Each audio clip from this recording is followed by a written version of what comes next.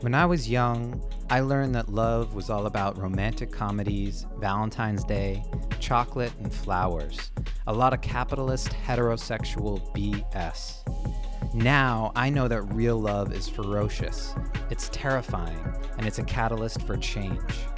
I'm Ethan Lipsitz, and I created Love Extremist Radio as a platform to engage with people who are on the front lines of wrestling with and redefining love on their terms. They're activists, artists, and creators, all making change in their communities and the world. Thanks for being here. Together, let's define what it means to be a love extremist. Love is the truth. Love is the truth. Love is the truth. Love is the truth. Rabbi David Aaron is a visionary and world-renowned spiritual educator. He has authored several books, including Endless Light, Seeing God, Love is My Religion, The Secret Life of God, Inviting God In, Living a Joyous Life, and The God-Powered Life. His books have attracted national media attention, including Larry King Live and E! Entertainment. He lives in Jerusalem with his wife, Chana, and 7 children. Woo! Beautiful family. That's amazing. How are things in Jerusalem? Actually, pretty good. Good. What time is it there? It's 8 p.m.? Yes, it is. Excellent. Great. Well, thank you for being here and welcome to Clubhouse. We were connected through a mutual friend, Rabbi Jack Cohen, and he and I went to college together way back, and it's wonderful to have this platform to reconnect old friends and to meet new ones. I'd love to kick this conversation off with you just by asking, how do you define love, Rabbi? How do I find love? How do you define? Love define. is, yeah. Love is an emotional experience with an existential truth of all-encompassing oneness. There's an existential fact that we are one. We are not one and the same, but we are one. And now the question is, do we think, speak, and act in ways that is aligned with that truth? And when we do that, that existential fact becomes an experiential feeling. And so love is a feeling that I get when I realize through behavior a truth that always was, is, and always will be, that we are one, even though not one and the same. Mm. And when you say we are one, who is we? All of us, every single human being. The truth is, every creature, we all really, according to Kabbalah, if we use the word God, we're referring to the universal soul that embraces and fills everyone and everything. So the truth is that the entire universe is part of a unified field that is self-aware, which is what we mean when we say God. And that shared soul, that shared sense of self, is a fact that cannot be changed. No act can change that fact, but your act can reveal and enable you to realize that fact as an experience. And so how do we reconcile that with the lack of acknowledgement, or those who are unable to achieve that experience? Maybe not unable is not the right word, but choose not to, or don't have the tool set with which to access the oneness that is. Well, I think that's part of one of the great acts of love is to help other people learn how to love.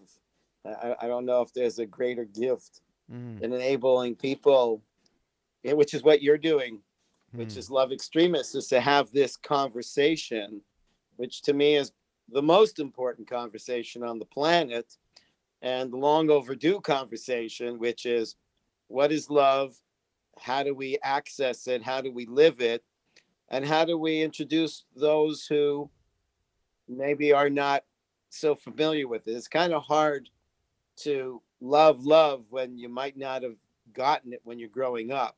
That's right. So I think that's part of our job and our gift, which is give people a taste of love, which is that taste of connectedness, that taste of shared self, that sense that I'm not you, you're not me. I mean, everybody knows the golden rule: love your neighbor as yourself.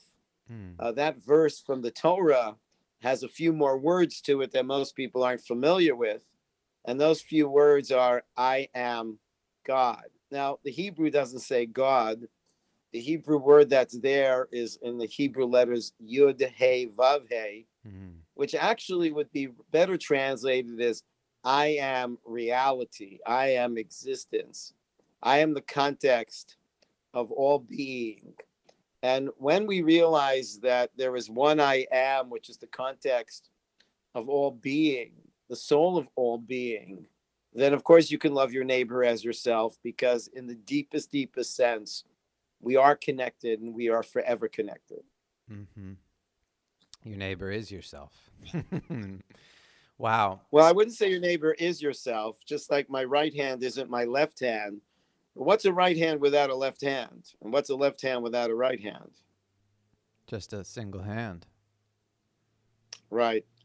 So it So, needs to be although we're not, oriented in some way, grounded in the context. yes. I cut you off. I'm sorry. What were you going to say? Yeah, no, I was just saying that, love, the question of love is, do I have to give up me for there to be a we? And true love means that you can be you and I can be me. And yet, in some mysterious way, we're all, so to speak, even the Kabbalah describes it as limbs of one cosmic body. Again, it's metaphorical, but the hand's not the toe and the toe's not the nose, but they're all part of an integrative whole. And the realization of that through behavior is what generates the emotion, which is a reflection of a fact.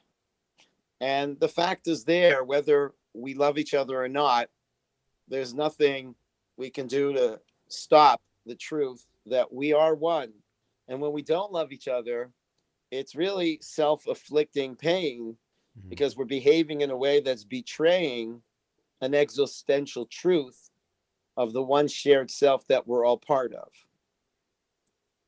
Yeah. Wow. So who taught you how to love? Where did this knowledge come from initially in your life?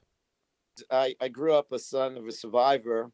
My mother was in the concentration camp at age 15, and she had lost her parents to the Nazis, and a brother and a sister. And my mother was not the type of survivor that talked about her experience. She didn't want to burden us with hearing about that kind of suffering. But I knew that my mother went through something traumatic and devastating. And so it kind of left me to my imagination. And then one day, or actually one night, I woke up to my mother screaming Mm. in the middle of her sleep. And I thought, I mean, I didn't know for sure, but I immediately assumed that she was having a nightmare of the concentration camp. And that night, I became a philosopher because I was bombarded with questions. Mm. Is there a God? And if there is a God, is love real? Is love is God good? And if and what's the point of all this? And so being very aware of evil and hate, and as a Jewish kid, growing up in a non-Jewish neighborhood, I was beat up for being Jewish. Mm. So I experienced hatred, and I struggled with it because I didn't understand why, because we're different, we can't be. Why do we have to compete with each other? Why can't we complete each other? Mm. And so, I think sometimes you discover, sweetness because you've had a good taste of sour, and you know that there's got to be something much better than that. Hmm. My mother, even though she went and she had endured tremendous hatred towards her as a Jew, my mother had a love for all people. Wow. So that love has been carried on through you. I want to go back to the conversation we had about the hands. And I want to ask, is hatred just another hand? Is hatred just another part of the whole? No, Okay. hatred is an illusion that because you're not me and I'm not you, we're separate. Mm. And if we're separate, then we are in some way in conflict. And there's some kind of competitive energy going on. The mystery and the beauty of love is we're one because we're different. It's like a puzzle. Every piece of the puzzle wants every other piece of the puzzle to be different because that's how we fit together. And I don't have to be you and you don't have to be me to love each other. And so love respects, honors, and supports differences and transcends those differences and includes them and doesn't see them as what interferes with the feeling of oneness, but actually enhances the oneness. Mm. That's beautiful. It's interesting because I have a lot of folks who I speak to on this platform who would argue that conflict is actually an integral ingredient in love. And kind of we need that darkness, or we need to go through our hero's journey, you could say, so as to come deeper into love. And I can speak from my own experience. That's been true for me in some ways. I certainly discovered love extremism before I became sick with brain cancer, but my diagnosis made this my life's purpose. It really shifted my consciousness around how I would be spending my time in this body while I have it. And so I guess I ask... Well, actually, what you're sharing is actually something from the Kabbalah that says that when we start with oneness, we end with separateness. But when we start with separateness, we end with oneness. Meaning the separateness is an important step towards love because we need time to develop that sense of I'm not you, you're not me. And the side effect of that can be hatred because I want to protect me from you. But as I evolve, I realize that that was all a stage towards a higher sense of unity that includes our differences. But at the early stage of it, there is a stage towards love where the conflict is actually setting the background for the oneness. Because I need to know I'm not you and you're not me. And I need to protect my uniqueness from you. And I need to be sure that you don't ask me to compromise me being me. And so it starts off with this feeling of conflict. Later on, it turns into a realization that that was a developmental stage of a sense of self towards a higher sense of self, which is that sense of interdependence. But before I can get to interdependence, I have to have a sense of independence. Because if there's an interdependence that is introduced prematurely, it'll turn into dependence. Right. That's not what love is. Love isn't dependence. It's an interdependence. Like, I need you and you need me, but I don't lose myself in you and you don't lose yourself in me. Yeah, that's so real. It's interesting, though. I can see many of my peers, including myself, getting lost in the conflict and that becoming kind of this question, this never-ending quest for growth and evolution through conflict, and seeing that as kind of the medium with which we grow. So how do we move beyond that fertilizer for growth, which is conflict, into the next level, as you're saying, of growth, which is that awareness of oneness, that interconnectedness? I think it starts with this conversation that we're having is actually defining, which is really brilliant. That is, I think, the question. Define love. Most people define love as what's commonly described as falling in love. And I think it's I think it's actually appropriately referred to as falling because there's a falling going on. There's a loss. Something's falling down. There's a loss of self. You love what I love, and you agree with what I agree with, and we're so alike. But true love is we're not alike, and yet we can still like each other, even though there's so much that we don't commonly like. That's true love. You know, that's true love. And it doesn't need a reason because it's already a fact. You know, I was sitting with my wife one night and I asked her, I said, you know, Chana, why do you love me? And she said, I have no reason to love you. And I was very taken aback by that. And I said, what do you mean you don't have a reason to love me? Can't you find one reason to love me? It's the ego and she talking. said, you know, not only do I have no reason to love you, you wouldn't want me to have a reason to love you. Well, I was surprised at that. And I said, no, I really think I would want you to have a reason. And she said, if I had a reason to love you, then it would be the reason I love and not you. Wow. And if at some point that reason were no longer relevant, what would happen to my love? I love you for no reason. That's true love. True love is I love you for no reason. And you don't have to be like me for me to love you. And you don't have to agree with me for me to love you. That's, you know, I think that's where a lot of couples have issues, where they can't get to a place where I can include who you are and I don't feel challenged who I am, and that we can be one and yet different. Chana is absolutely brilliant with that response. Amazing. I think about this in a lot of different contexts and have had many conversations around kind of the ways we get to this definition. I'm curious how Judaism approaches it in your experience. What have you learned from Judaism and the Jewish faith as it relates to love? Well, this is sadly a little known secret that most people think that Judaism believes in God. But that word G-O-D is not found anywhere in the Hebrew Bible, the original Torah. The word that has been translated as God is a Hebrew word of Yud, Hey, Vav, Hey. And that word actually comes from the word Havaya, which means existence. And what we believe in is an all-encompassing existence.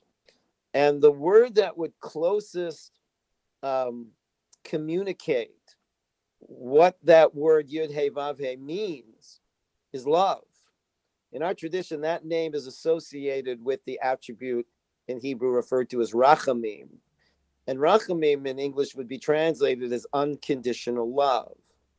And the Hebrew word Rachamim is connected to another Hebrew word, which is Rechem, which means womb. And that we believe in a reality that is like a womb that embraces us like a baby. And just like a mother loves her child unconditionally, doesn't even know her child, but she already loves that baby inside her. And so I would say that the word that closest suggests what we believe in is love. And I believe that love created the world. I believe that love guides the world. My goal is that love is the king that rules over the world. And that when I pray, I ask love, what do I do in this situation? And I hear love speak to me. When people use the word God, it sometimes dwindles into somewhat of a cartoonish figure of some individual in heaven telling me what to do. But what if the unified field that is self-aware is more closely identified with what we would experience as love? And, you know, it's so interesting when people say they make love. People don't make love. Love makes people. That's great. Wow. Well, I want to pause and reintroduce you because we have some new folks that have joined us since we started. I'm speaking with Rabbi David Aaron. a visionary and world-renowned spiritual educator who has authored several books, including Love is My Religion, and we're really speaking on that topic today. This is a recorded conversation. We'll keep rapping for a little bit, and then we'll invite folks to raise their hand and ask questions of the rabbi. I'm really fascinated with this concept of unconditional love that you just mentioned. And you spoke about it a little bit in the story you said with your wife. Like, she doesn't have a reason to love you, and if she did, it would fade, or you wouldn't want that. And I'm curious to understand what you kind of mentioned it a little bit. That idea of falling in love or making love. What would you call that? If it's not love, what is it? And why do we get confused? Well, it's really loss. See, generally, the love that that was introduced to me through the world of movies is really what would classically refer to falling in love. You know, two people at a party, they happen to exchange glances. There's this sudden feeling of energy. Very quickly, there's music in the background, and everything's perfect. And I love what you love, and you love what I love, and we have the same political views, and we love the same ice cream, and we love the same music, and that's a kind of a falling in love where what happens is our personal boundaries break down. True love, which I refer to in my book Endless Light as climbing in love, is not that my personal boundary breaks down and we become one, but my personal boundary becomes expanded, and I include you and you include me, but I don't become you and you don't become me. It's like a Venn diagram. And what happens, yeah, and what happens in the falling in love is suddenly, our sense of personal borders snap back into place, and we suddenly realize that, wait a second, you say tomato and I say tomato, let's call the whole thing off, which I don't know, I'm dating myself, which was a song in a movie many years ago. Classic. And when two people discovered how different they are. And real love is the ability to include and honor and celebrate those differences, and understand that love transcends differences. It doesn't nullify them. It actually honors them, because the oneness that we share can include our differences. And that's what I call the climbing in love, which is work to do. It's work to do. I believe that love is a labor, and it works when you work at it. And I think a lot of people are hoping that love happens. Right. But love is a work to do, of creating space in your life to really see another person. That's called intimacy. And I can see into somebody, and I don't have to mold them into what I want them to be, but I can respect who they are. You're speaking from Jerusalem, and Yeah. You are in a city where so many people claim kind of spiritual home, or deeply, deeply important to so many kind of religious orientations and viewpoints and lived lives and histories. And it sounds like the way you speak about love could be perceived as somewhat political. Would you agree with that? I'm not sure what you mean by that. Again, I can rephrase, I guess. I'm okay. Yeah, go ahead. I don't know what does the word political mean to you? It's a great, to me, yeah. People have very different attitudes of what needs to be done. That doesn't mean I can't stay strong with what I believe, and we can argue, but that doesn't mean that I don't love you. Got it. So ultimately, the love, I guess, the political arena is where the love breaks down and starts to dictate how we govern but it's based before the kind of connectedness of recognizing our full humanity and our, the love that bonds us and our interdependence. And yet, it kind of takes these arguments and becomes that becomes foundational for governance. Yeah, I mean, it becomes really the opportunity for true love. See, when we say unconditional love, the only way you're going to really practice unconditional love is when the conditions are challenging your love. If all the conditions were in favor of love and you agreed with me and I agreed with you, well, that would be easy, but that would not be unconditional love. When unconditional love becomes a possibility is precisely when the conditions are challenging our love and we transcend them and say we love each other no matter what. Wow. So do you have a favorite love story that articulates this in practice? Favorite love story. My favorite love story is my love with my wife and my wife's love with me. That's an assumption, but she told me she has no reason. One of the things that the first thing I recognized in my wife is, I'm a bit of a public figure and I'm known for being a public speaker. But I'm actually a quiet guy, which people find surprising. In a public setting, I'm actually quite not quiet, but in a private setting, I have no need to talk, and I'm not so talkative. So when I would date girls and they would know about me, they got a little upset because what's with this guy? He's like known to be a public speaker and he's quiet. They assumed that I was being not polite or that I didn't like them. And it wasn't. It was just who I am. I'm a strange combination of extrovert and introvert. So, but when I met my wife on the first date, I really didn't say much. She carried the conversation. And on the second date, I didn't say much. She was okay, and she carried most of the conversation.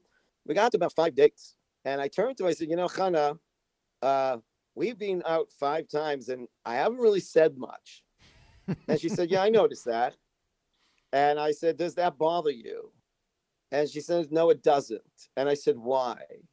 And she said, because I figure when you'll be ready to talk, you'll talk. I haven't stopped talking since. I needed someone to accept me for who I am and not project upon me who they expect me to be. And that was already the beginning of, okay, this lady is very special because she gave me space to be who I am and the patience to allow me the timing that worked for me. A lot of people are kind of trying to get other people to go at a pace they're going at. That's just not love. Love is creating a space in your life for somebody that's very different than you. Yeah. Their timing is different. Their needs are different. And, you could love them, maybe not marry them, like maybe that's a little too much for you. You're too different, but still you love them. You care about them, Yeah. And that was, one of the, and then another favorite story of love for me was, again, with my wife. We were pretty far along in the relationship. And I said to her, I want you to know that I'm a deep guy, but very often depth comes from complication. Mm-hmm. And I'm a complex person. And, and so does that worry you? Does that concern you? And she said, no. And I said, why? And she said, well, because I'm looking for a relationship that I could work at, that I could roll up my sleeves and work at. And you look like a piece of work. And I said, I am. And I said, okay, here's a lady that's really mature. And she understands that the only love that'll work is the love that you work at. Wow. Has there been an example of perhaps maybe more challenging, like a love story that has really challenged you and been more rooted in conflict and getting beyond kind of the conflict through love that you can share? Well, I think one of the not so uncommon situation is your relationship to your children, Mm. because it's not unusual that you might be blessed with a child that's very different than you. Hmm. And that's you were thinking like, my gosh, how did this kid come out of me? Like, and that's an opportunity of real love. That there's conflict. That I expected my kid to think like me, and he's thinking so different from me, and there becomes somewhat of a conflict of thought, of attitude, and then you say, you know what? I love you no matter what. We can disagree, and we can agree to disagree, but we still have to behave in a loving way towards each other. Mm. Do, does the agreement to disagree? I think there's a really interesting like line to follow there. If we agree to disagree in each other's presence, that's kind of coming to a harmony in that in that space. But then if we go out into the world and we behave in a way where we're in disagreement, or you would not approve, for example, of your child's behavior, is that a concern, or is that they're acting on their own volition and kind of enabling them to be themselves? You know what? It will take a tremendous amount of restraint and maturity to realize that you're not here to control anybody else. Mm. You're here to be supportive. You can let people know that you think they're wrong, but I still love you, Mm. and I will always love you. And we can fight ferociously, in terms of our thoughts and our opinions, but I still care about you. And that's why I'm even having this conversation with you. Not you particular right now, I mean, but that if I didn't care, I just say, I don't even care what you think. But Mm. I do care. And I don't care because I want you to think like me, but I do think my thinking might be healthier for you. And I might be wrong, you know what I mean? Mm. But when you give rebuke to somebody, one of the English words for that is reprove. And rebuke and reprove is really beautiful. It's actually in Hebrew the same word tochacha, which means to rebuke, but also means to prove. You prove your love to people when you rebuke them, because rebuke means I really care about you, and I think your thinking and your behavior is self-damaging, Mm. and that's why I'm telling you this. And I'm not telling you this because you're offending me. I'm telling you this because I'm afraid you're you're damaging yourself. And I want to share that with you in a loving way. And you might not accept that, and that'll be your choice. Wow. And even if you make that choice, I will still be there for you. That's beautiful. I was going to ask how you practice love in your daily life, and I think that example of kind of feedback and addressing perhaps a concern, or just being honest with someone about your care for them and concern is an amazing example of practicing love. You spoke about love taking work, taking practice, and being ongoing work. Are there other things that you do in your daily or weekly life that you can speak to that are loving practices? Well, I think that a tremendously easy way to practice love is to gift a person a kind word. And I encourage my students that you should not go to sleep without knowing that that day, at least once, you have offered a person a kind word. It costs nothing. It's so easy. Everybody on this line right now, I encourage you that as soon as we're finished, and maybe even before, there's somebody that that if you could just write them a text, Mm. even better, call them and just say, thinking about you, and I'm sending you my blessings, and you're a special person in my life. Something, a kind word. People don't realize how we are thirsty for love. And one of the most direct ways of showing love is acknowledging a person's, being. And to just get a kind word. You see somebody that's got a nice shirt, that's a beautiful shirt on you, and those colors fit you so well. You just see the smile on people's faces. I like to collect smiles because that's just worth everything. And so, just one simple way is try and make it a habit that at least before you go to sleep, you send a kind note, just a few words thinking about you, you know, all the more so if you could give a kind word that's substantiated by something that really happened, you know. Um, I think we're all, it's oxygen, you know, and we all need to get that acknowledgement and that sense of appreciation that what I'm doing is valuable. And, there's just so much gossip in the world, and sadly, too much comedy is about poking fun at people, and what do we need that for? It's just destroying us, you know. And so, if we could just find within our hearts the opportunity whenever possible, you're paying at the cashier must not be the funnest job in the world to be sitting there for hours taking people's money, and find a nice word to say to that person. Mm-hmm. There's a story about a very, very great rabbi who was in a car going through a toll, and he put his money into the toll, and they had to get some change and then put it in the toll. And then as he went by, he said, "Oh my gosh, I can't believe it." And he turned his car around and went outside the toll and went right back to where the particular toll was. And he paid the toll again. And the attendant that was there, he said, "You have a great day. Thank you for doing such an important job." He had realized that he had passed the person without acknowledging them.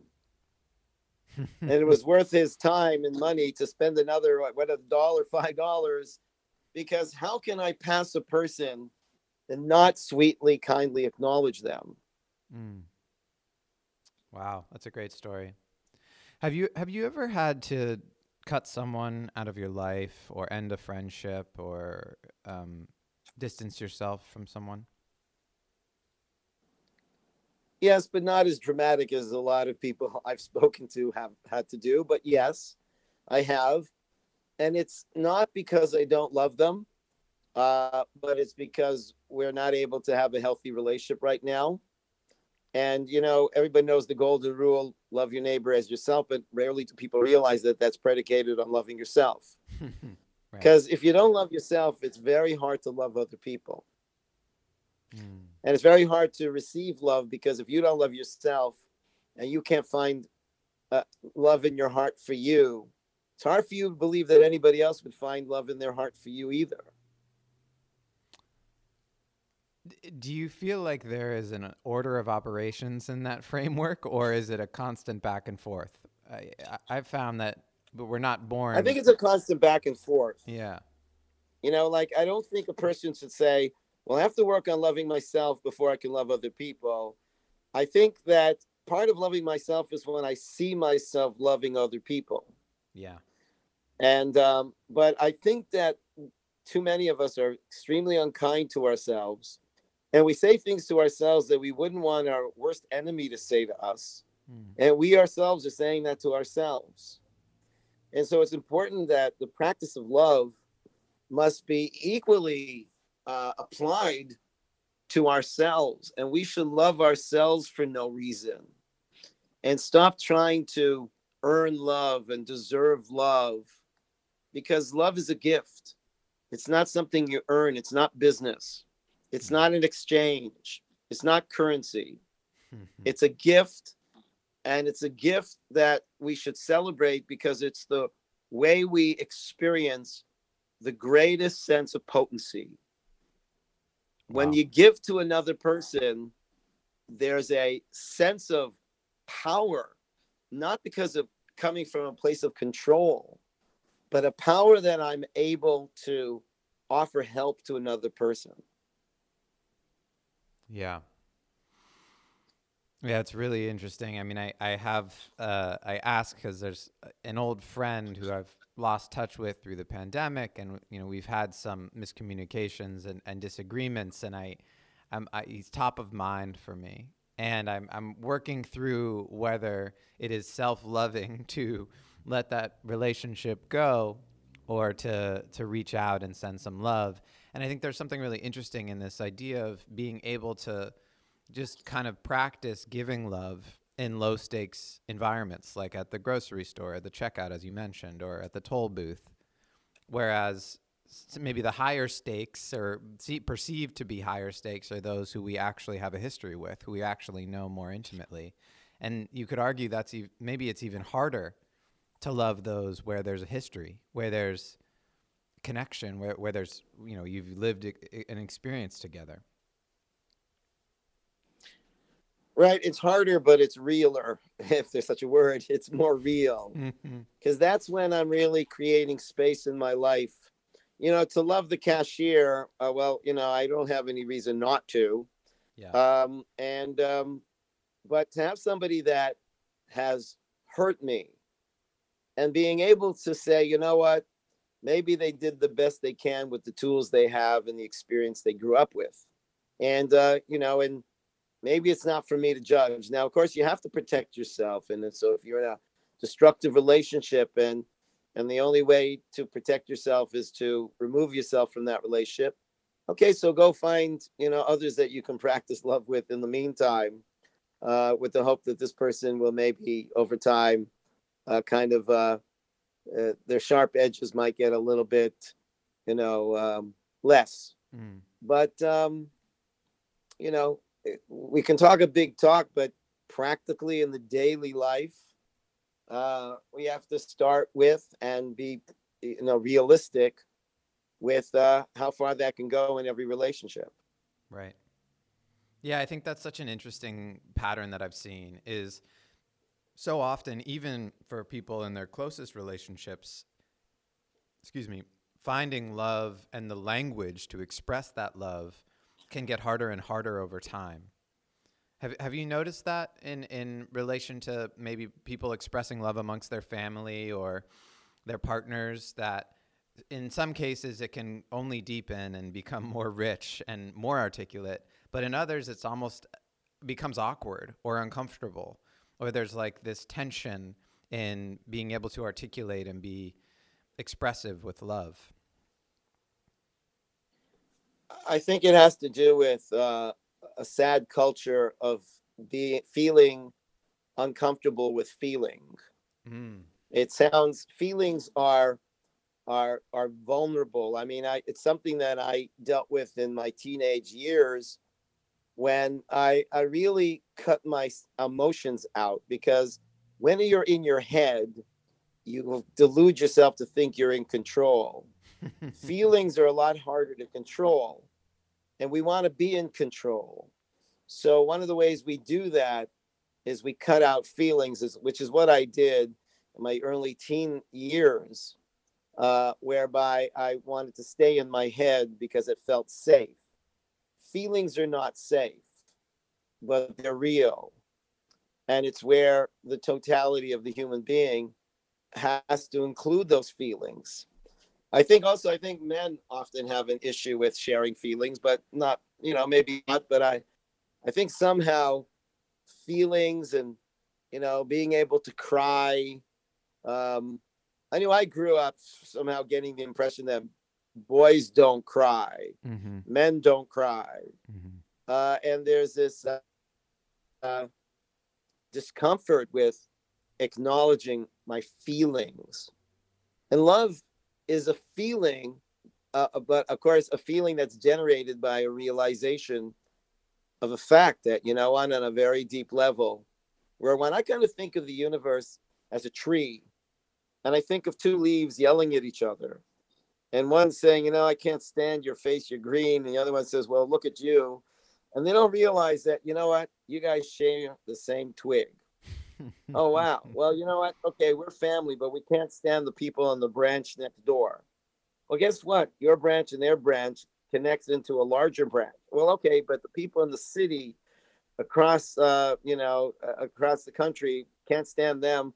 Well, their branch and your branch is plugged into the same trunk, and you're all emanating out of one root, which is what I would call God.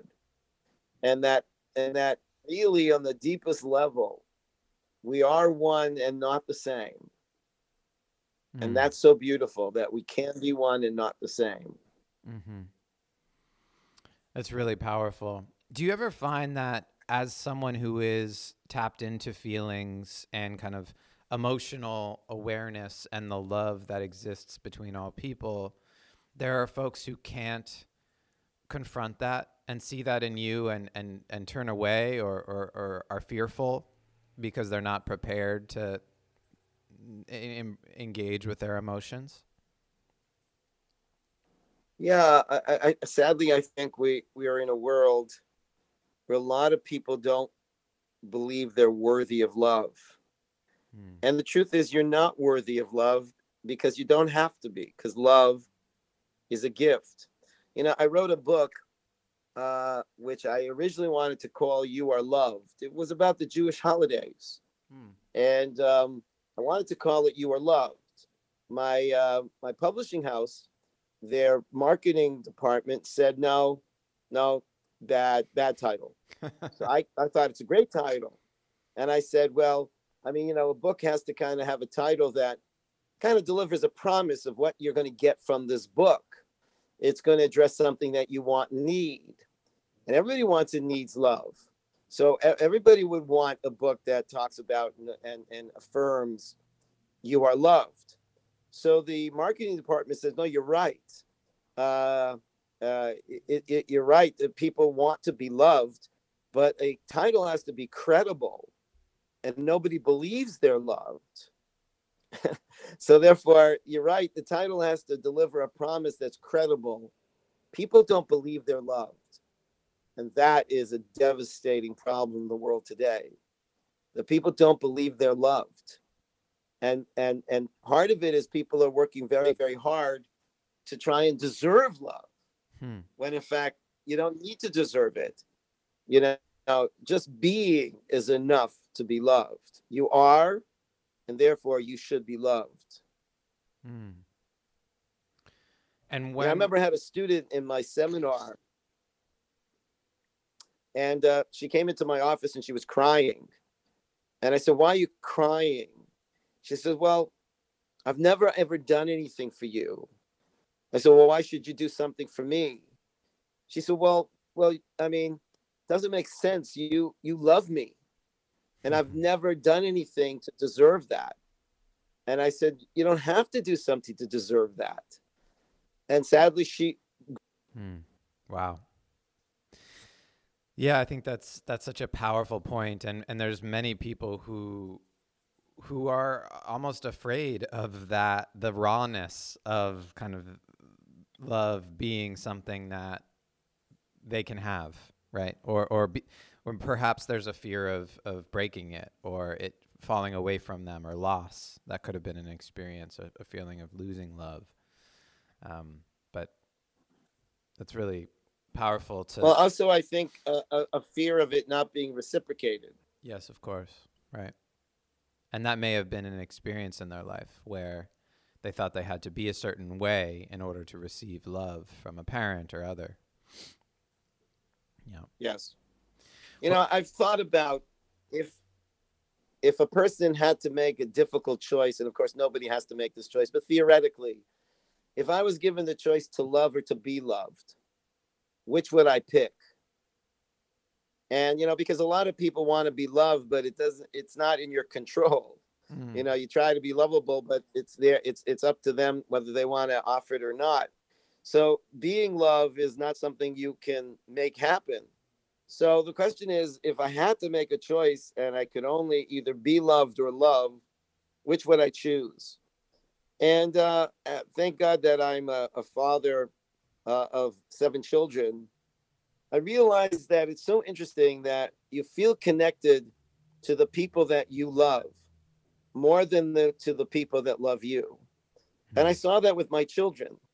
You know, when my daughter got married, it wasn't so hard for her to say, bye, Dad. I said, wait a second, that's a strange man. You only know him for a year. You've known me for 25. Mm-hmm. And like, yeah, because I gave her love, so I feel so connected to her. But she received love. So you really feel more connected to the people that you give love to than you receive love to. And giving love is completely under your control. So there's a lot of people waiting for love. And you don't have to wait for love. Choose to give love. And I believe it'll come back to you. But even if it doesn't come back to you, when you give love, you feel connected and you will feel a love for yourself. That's beautiful advice. And I couldn't agree more. I've started to welcome people up on the stage. If you have a question or a comment you'd like to bring into the space, I invite you to raise your hand. We have another 10 minutes or so. My request is that you don't self-promote, and once you're finished with your piece, you can move yourself back down to the audience. But I want to welcome Emna. Hopefully I'm saying your name right. Welcome to the stage. And do you have a question or thought for the rabbi? Hi everyone. Actually, this is my first time I'm doing something like this. So sorry, apologies if I do any mistakes or something. So I was listening to this speech for like a couple of minutes, and then I wanted to add that in the lines that love is an emotion. So today what happened was, so there's this application which was launched 1 or 2 days before, wherein you can make the photos like your old photos move in a particular way with a particular expressions. So my dad has lost his mom when he was 7, and then he actually has no fond memories of his mom. And then today I actually tried animating one of her old pics, and then I sent it to my dad, and then that's the first time I'm seeing him actually emotionally getting so sensitive, and then actually shedding tears in front of me. And then that moved me, and then that made me realize how unconditional mom's love is, and then how unconditional is a son's love for his mom, even though he hasn't seen his mom for like maybe 50, 60 years. But then just by the thought that his mom is moving her lips or showing some expression, that made him cry. So that's how strong the emotion of love is. That's it. Yeah. Thank you for sharing. Beautiful. You know, that's really very much what, and I know you came on just a couple of minutes ago, but we started off with saying that there's an existential fact that never will change, which is we are all in the deepest sense connected. Love is the emotion that's generated by the realization of that truth, that we are connected. And that's a beautiful idea, because you haven't really seen your mom in so long, but that existential connection will never be broken. And it's just waiting to be realized and experienced, because it's there no matter what. Beautiful share. Thank you. Peter, am I saying your name right? Welcome to Clubhouse and welcome to the stage. Yeah, it's right. I raised my hand when I heard David speaking, but then as you guys went on, I realized that I got nothing to say. You guys know about the Wayne Moore. I just all I wanted to say is, when you love is when you feel that ultimate blessing. You know, when you're being loved, you're not really feeling anything. It's just kind of a bonus. If if somebody loves you and you love them, then it's great. But yeah, loving you when you feel love is that that you feel that feeling. Not when somebody loves you, you don't really feel anything unless you're trying to take advantage of the person, but it's got nothing to do with love.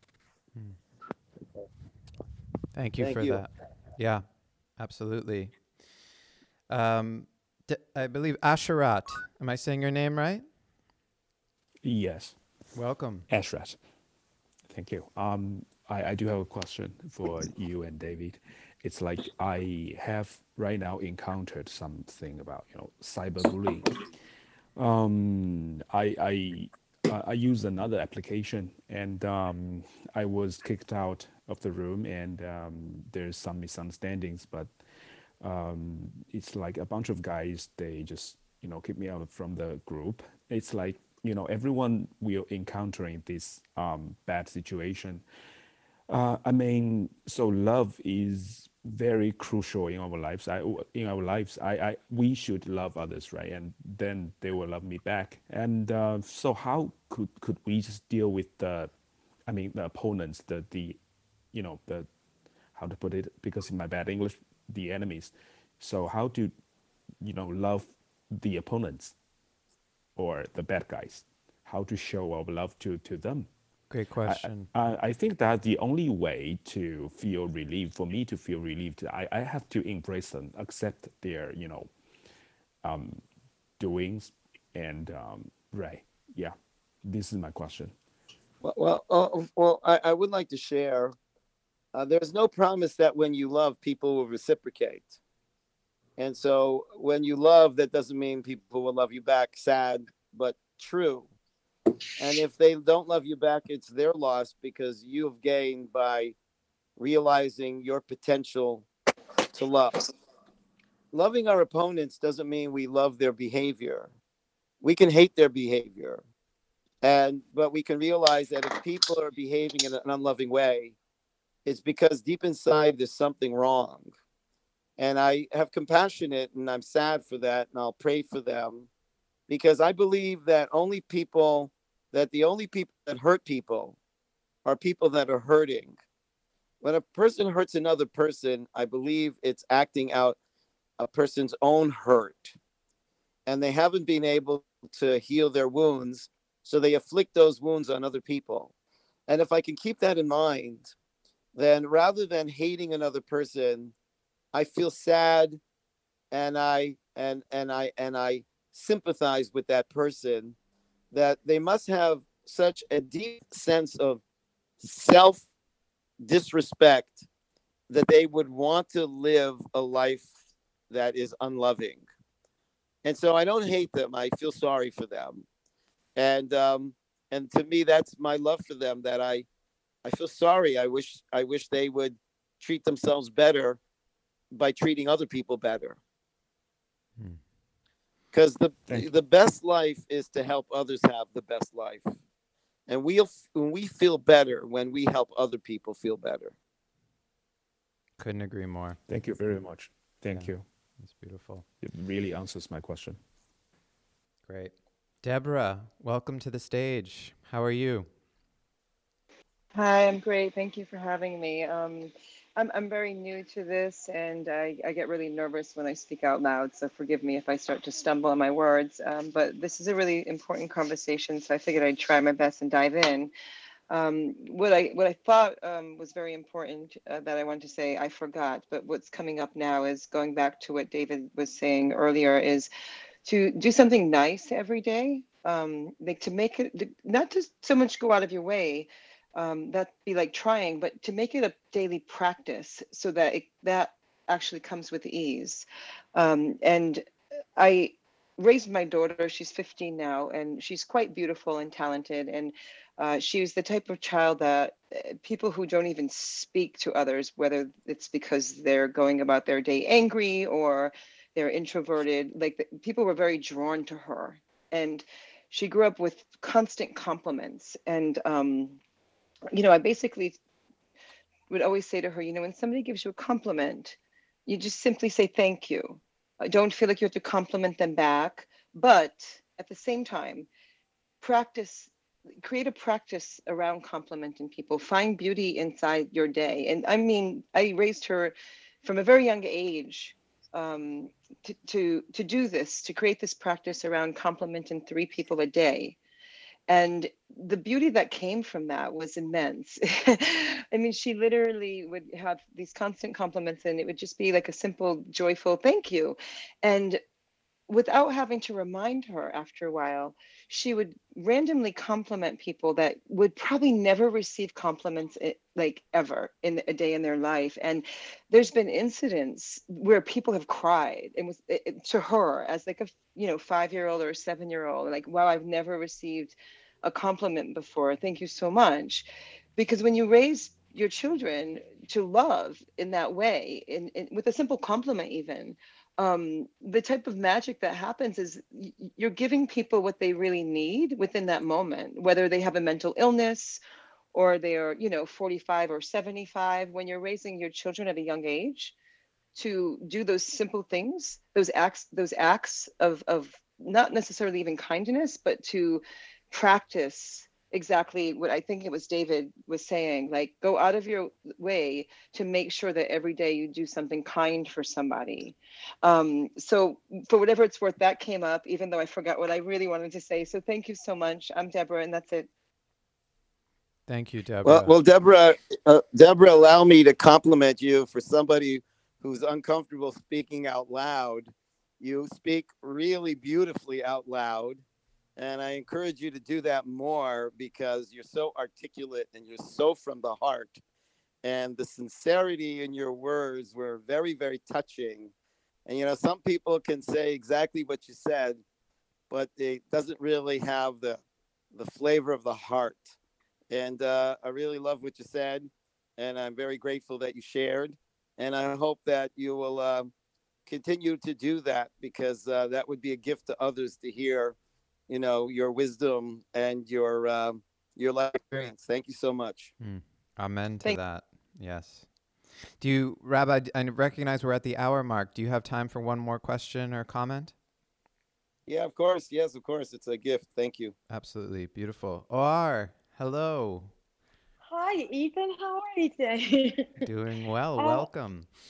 Thank you very much. Hi, Rabbi David. This is Hi. Or.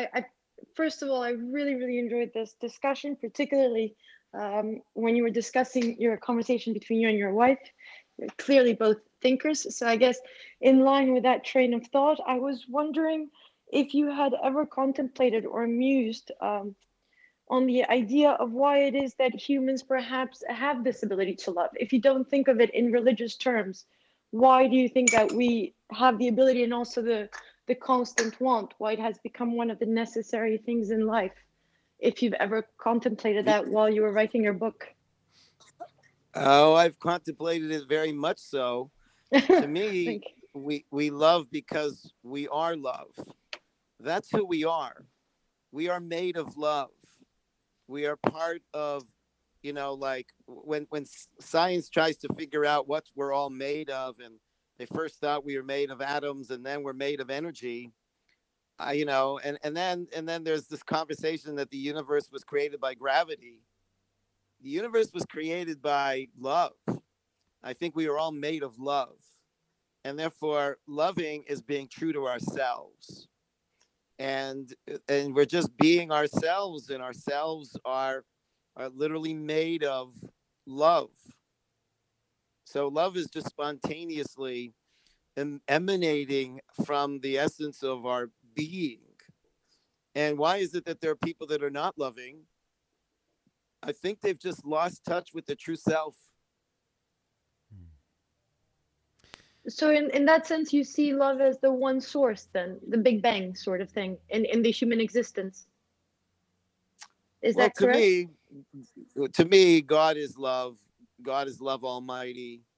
And I believe if we would start practicing talking to love and ask love to give us guidance and thank love for the gifts in our lives, I think that would be a good start because love should rule our lives, and we should live in service of love.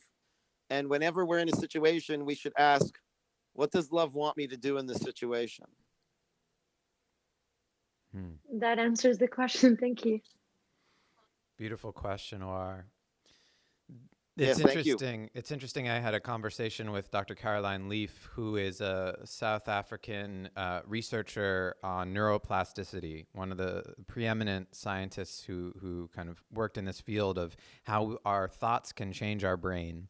And she had exactly the same response, which is, love is our natural state. Our brain is actually most at peace and in its natural way when we are in a state of love. And when we break out of that, or when tension and dis-ease shows up, it's often coming from stressors or conflict or getting out of a loving way. So there is a really interesting kind of natural flow of things that comes through when we embrace and acknowledge love is kind of our essence. This has been such a powerful conversation, Rabbi. Really grateful to you for making space to come on Clubhouse with me and have this. We're constantly having conversations like this in the Love Extremist Club and beyond, and there's so many incredible people on this platform. But really grateful to welcome you here and to record this, and we'll have it up on Love Extremist Radio, our podcast, in the coming weeks.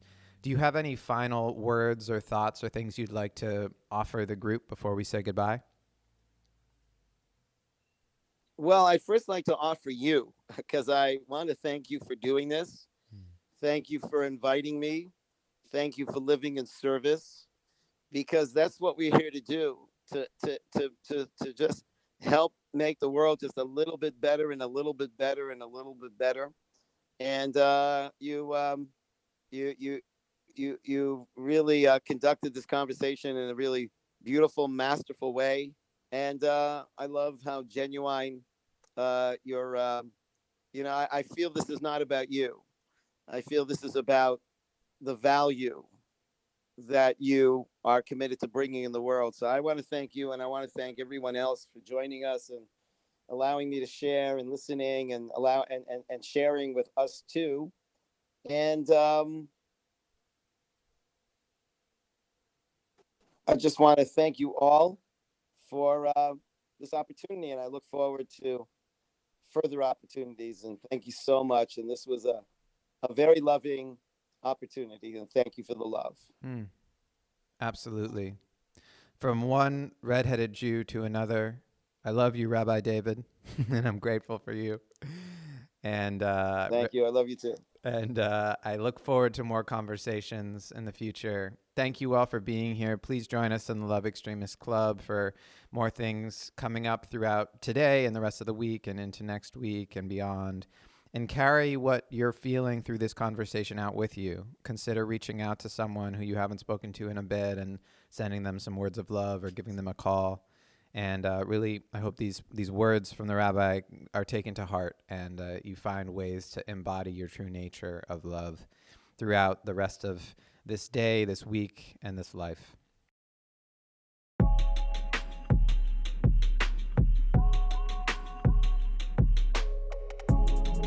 Thanks for listening to Love Extremist Radio. If you like this podcast, please leave a rating and review on iTunes. If you want to learn more about being a love extremist, check out www.extremist.love and follow Love Extremist on Instagram and Facebook. Find me also on Instagram at Ethan Lipsitz. Hope to hear from you soon. Peace.